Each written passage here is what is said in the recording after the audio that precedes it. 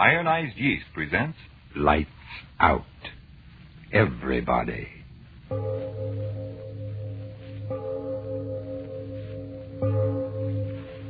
It is later than you think.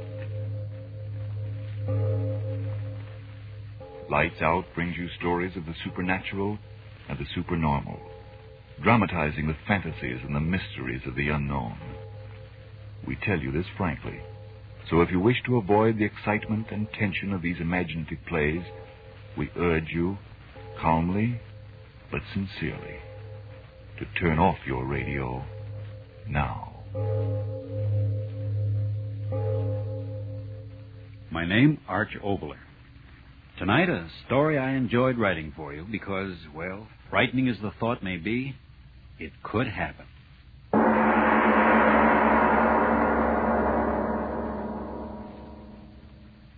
And furthermore, I might speak frankly, my dear Diane, the basic thing wrong with woman is her nose. Let's cut it off. Russell Adams. Then there's the matter of her ears. Look at them. Well? They're too obvious. Cut them off, too. No nose, no ears. Oh, a fine art critic you turned out to be. Oh, is this thing odd? Russ Adams, I hate you. I think it's the best piece of sculpture I've ever done. Egomaniac. Oh, will you go away? Not until I tell my wife how much I adore her. How about stopping the artistic endeavors for the night and romancing with the old man? Any night. Come on. Out on the veranda. There's a moon. Spoken as Professor Russell J. Adams, instructor of astronomy at our beloved university. I don't know a single scientific fact about this moon. It's a special satellite built entirely for romance. Then it's a date. After you, fair Diane? Why do you laugh? Just thinking it's a good thing we haven't any neighbors, or they'd think we were honeymooning. 10 years and 2 more weeks. Sweet. Why? For remembering. Well, the sign. Oh, it's such a lovely night. Yes. You're very lovely with the moonlight in your hair. Darling. 335 days out of the year, moonlight to me is just a reflected light of the sun. A light interesting only that it may be analyzed spectroscopically. But these 30 days of our vacation, Diane. Oh, what a magical change. It's a soft lover's moon hanging in the heavens only to brighten your loveliness. Oh, people wonder why I can't get excited about Ronald Colman. Coleman? Who's he? Spoken like a true professor. He's a motion picture star. An absolute paragon of romance. Oh, well, perhaps I shouldn't neglect my movie-going. Oh, so much I mean. With such paragons to teach one. You do all right. Oh, Russell. What's the matter? I saw the brightest shooting star. Is that all? The way you gasp, I thought you saw the angel of death himself galloping over those meadows. There's another one. Look, Russell. My dear, for 11 months out of the year, the heavens have my full and undivided attention. Oh, but during this blessed month, let the heavens fall. I can't be bothered. I never saw such bright shooting stars. Yes, and another thing, my dear. As the wife of an accredited professor of astronomy, I think it no more than fitting that you give the phenomena that you observed its proper name, namely the fall of a meteor. There's another one. And another. Oh, Russ, how bright and beautiful. They travel at such a tremendous rate, the friction of our atmosphere burns them into a fiery vapor. There's more of them. Look, one after the other. I've never seen so many shooting stars. Uh-uh. I mean so many meteors in all my life. Oh, so that's why you wanted me out here. You knew about this meteor shower, didn't you? It's one of heaven's free spectacles in this constellation. Every 3 years, and this happens to be the 3rd year. How frightening. Why frightening? Those great masses of stone and iron coming from who knows where in interstellar space, traveling millions and millions of miles and then going up in such glorious flame just as they reach the end of their journey. Not all goes to flame. Hundreds of them strike the earth each year. Well, Russell, there's no danger. Oh, no. The probabilities of being struck on the head by that cosmic rubbish is about 1,000 times more remote than winning a sweepstake without buying a ticket. Oh, look. That one. The brightest of all. Wait, Diane. What's that? I don't know. Something from Look the up. sky. It's shooting star. Look out, Diane! Russ. All right, dear. Everything's all right. What? How? A meteor. Must have landed out in the field there. Here, let me help you up. You all right, dearest? Yes, I'm all right. Russ, where are you going? Out there. Where it must have buried itself. Wait here. I'll be right back. No, I'm going with you. All right, if you want to. Oh, Diane, what an experience we've had. The one chance in a million I spoke about almost occurred to us. But Russ, was it really a shooting star? That explosion like a bombshell? A bombshell of the universe. What will we find out there? A fragment of the meteorite, I But hope. it'll burn. No. All of its heat will have been dissipated. Then again, it may have exploded into 1,000 minute pieces. I pray to heaven that it hasn't. I'm afraid. No. The danger's all over. Here. The moon's so bright. If any of the mass landed, I should be able to find the torn ground where it smashed through the turf. Oh, please, darling, let's wait until morning. No, I must find the thing at once. The moon gives plenty of light. From the brightness of the flash, I'm positive that the meteor landed someplace right in here. I'll tell you. Look. What? The turf, all torn up. This is the place. Russell, are you mad? Get up off the ground. Right here. It must have struck a glancing blow off the brow of a ridge. I've got it. What? A fragment of it. Still warm. See? No larger than a baseball. All that was left of it. That's a meteor. A meteorite. All that's left of the meteor that burned and exploded. What a find. Drop it, Russ. What are you talking Throw about? it away. Here, come back to the house. What are you going to do with it? Jane, what's the matter with you? Your face. I don't know. Somehow I'm afraid for all of us. Afraid? Good heavens, my dear. There's nothing dangerous about this. A mass of metal that's 90% iron. Why, it's as harmless as any inert piece of metal. Come to the study. I'll show you where the rush of air against the incandescent Russ, metal. wait. Huh? Someone's crying. Yes. I'll go and see. It's Helga. Oh, Helga, you poor thing. We forgot all about you. Oh, Mrs. Adams, it was exploding. Now. Everything's all right, Helga. What's going on, Diane? Oh, poor Helga. The explosion frightened her out of her wit. Oh, Mr. Professor Adams, we die. We all die. Don't be a the fool. fire, it come from the sky. It kill us. It kill you and me and everybody. We die. Everybody die. Stop it. For heaven's sake, stop that. Die. Take care of it, Diane. Give her a sedative or something. All right, Russell. All right now, Helga. Everything's all right. I'm going to get at this meteorite, so please quiet the dumb fool down as quickly as you can.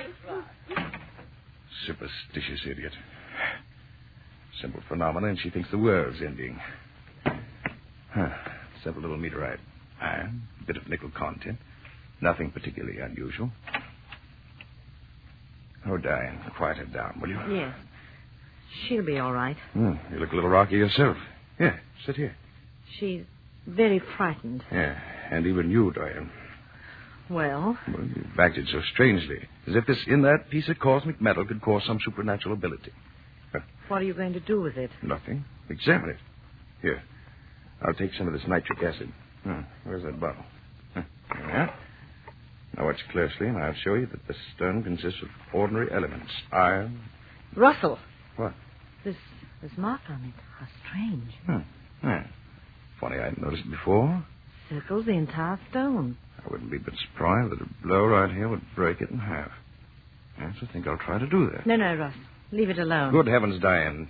Nothing but a stone. All I'm going to do is try and break it along this fissure. See, I had a hammer and a stone. Here. I wonder if the stone will break. Almost solid metal. I'll try. By George, it did. Clean in half. What? Look. What's inside? Flesh. Oh, Russ, how... Negative ray protoplasmic. No, it can't be. It can't. This is a meteor. It came from out there. There is no flesh. Nothing could live. Russ, look. Huh? It's growing. Growing?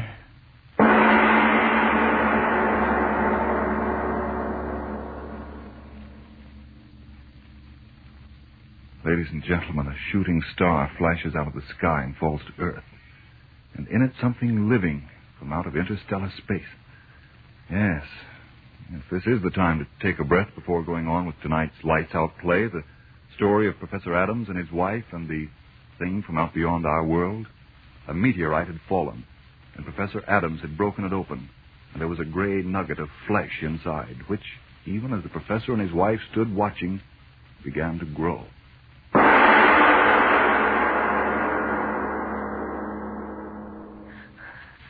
Faster and faster. Gray flesh. Growing. Russ, I'm afraid. No, Diane, no. Wait, control yourself. This is something we've got to see, both of us, calmly, so we can tell others clearly what we saw. I'll try. Russ, keep your arm around me. Larger and larger. Listen, the noise as it grows. I hear it. When will it stop? When? Look. Look. No, I can't. That horrible gray flesh. But you must see it. Look. It's forming into something. What? A head. It's forming into a head. Oh! How can it be, Diane? Flesh in a meteor growing into a head. I see it. A head. Horrible head. Diane, you heard. Yes. The head without body speaking. Yes, speaking. Russell. You hear and understand me? Nicholas. Laughing. I laugh at the fear and wonder in your simple little faces. Who are you? What are you? If I told you, would your little earth minds understand? Tell us, whatever you are. Tell us what you are. What you on earth will soon have for masters. No, wait, Diane. I must know. You thing... what can I call you? Tell me what you mean, you... masters. Surely you simple little men do not think that in you creation has reached the ultimate. Oh. Gray flesh talking. I'm getting out. You will stay. Russ, I can't move. Nor I. You cannot move. Who are you? Tell us, who are you? You saw how I came. A tiny bit of protoplasm in that meteorite? So I willed myself to be, to reach your earth. You came here in that? Through space?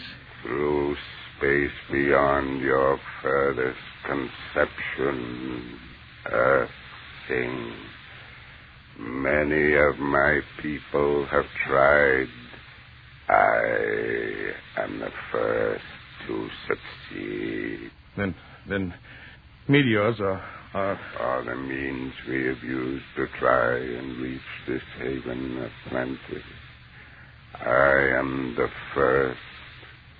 Now there will be others. No. You're from another planet? An old world. Old beyond your understanding. A world grown cold in its age. Empty with passing years. We must escape to a young, fertile world. This world. But you're only heads. Heads without bodies. Oh, Russ, I'm so afraid. No, please. I must hear him speak. This that is happening to us is a miracle of all times. Tell me, you there, are you only heads in that world you speak of? Heads. You see what I will you to see. But what are you? A mind and a will beyond your feeble understanding. As far above you as you are above the apes that still must crawl in your jungle. But how can it be that you speak as I speak and understand what I say? Your prattling wearies me, but I tell you this. All that you say, I know. The most profound thought any of you earth things have ever thought is to me as the babbling of children. But now I am hungry. You understand that, little thing? Hungry? Hungry? Hungry with a hunger that has driven me over space without ending. Hunger that has brought me here. But what do you eat? You will know. What do you mean? What food could there be here to fill the hunger of such as I? Hunger that would make me entomb myself in metal, flung into space in a hope that chance would bring me through the fire of that air of yours. What food? A thing. I don't know. Tell me. Come closer. A thing. Oh, no. And why, oh no, a thing. You don't... Human? Human. You think you crawling worms are human to us. But if you're man... But we are not men. You are the cattle, and we are the keepers. Oh. You raise the cattle for life, and we for centuries have raised such as you on our world for life. But now, as I told you, our world has grown too old and too cold. The herds of you die, and we grow hungry. That is why I am here. We need new cattle. Here there are so many of you.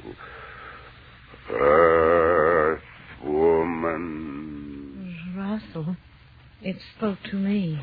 We've got to get out of here. Earth woman. No. Stop it. Don't look at me. Stop it. Come No. closer. Don't listen to him, Diane. Closer. No. Don't move, Diane. Stay where you are. Stay right there. You hear only me, Earth woman. Only you. No, Diane. No. Don't say that. Don't look at that monster, Diane. Closer, Diane. Yes. No. Closer. No, Diane. Stand still. Don't move toward it. Don't. Closer. No. Diane. Closer. Monster. Not Diane. Diane, I beg of you. Don't go closer to it. Closer. No. Closer. I'll kill you. If I could only get to you. Soon you will move to me as she is. Closer. Diane. Closer. If I could move. Closer. Diane. Closer. I've got to find the way. Closer. The strength to stop him. Diane, you're almost... I've got to. Closer. That bottle. Nitric acid. The bottle. Closer. Got it. Closer.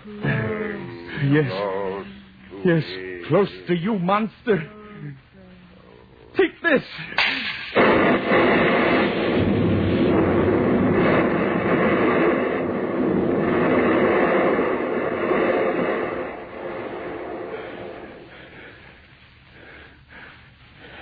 Pool of flesh. Flesh. That's all. Diane, wake up. Open your eyes. I've killed the thing. I killed it. Diane, it's all right. Russell. I've killed it. Oh. Diane, look. Outside, it's still dark. Yes, the sky's still streaked with the Russian meteorites. And that thing said more of the monsters of his breed are trying to reach this earth to feel that devil's hunger in them. Another meteorite is just there. And in it, perhaps... Oh, Diane. Diane. Is that truly to be end for mankind?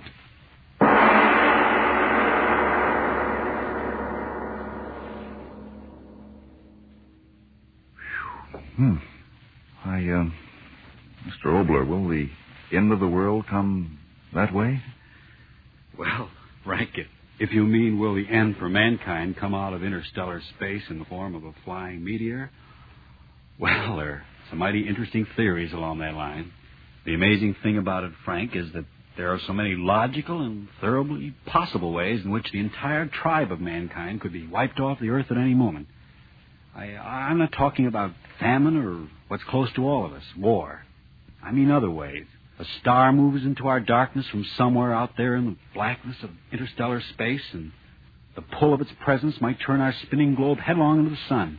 In a split second, all of mankind, all his buildings, his wonderful possessions, his precious little pile, would go up in a flash of fire. Or, out of the sun itself, the very source of our life, as we all know, could shoot a long stream of explosive flame that would curl around us and again, well, so quickly that no man would know what had happened. In split seconds, this earth would be a charred, uninhabited spheroid.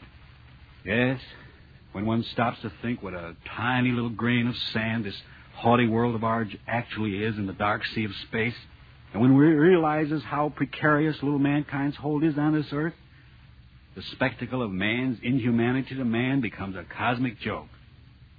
Well, all of those things are certainly interesting to think about, Mr. Obler, but tell us now what's going to happen next week. Next week, Ball's Triste. No, that's not a dance. It's a story of chance. That unpredictable chance that makes one man a saint and the next man a Hitler. The flip of a coin, the turn of a card, the bend of a road. I think you'll like what we have to offer you, but as usual, next week.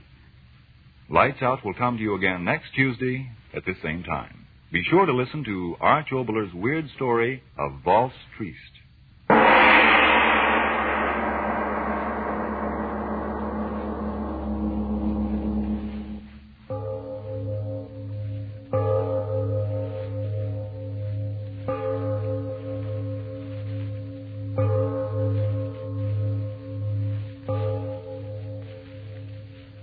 It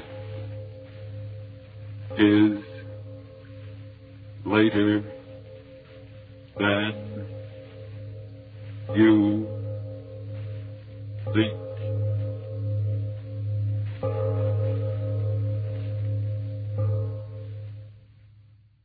This is the Columbia Broadcasting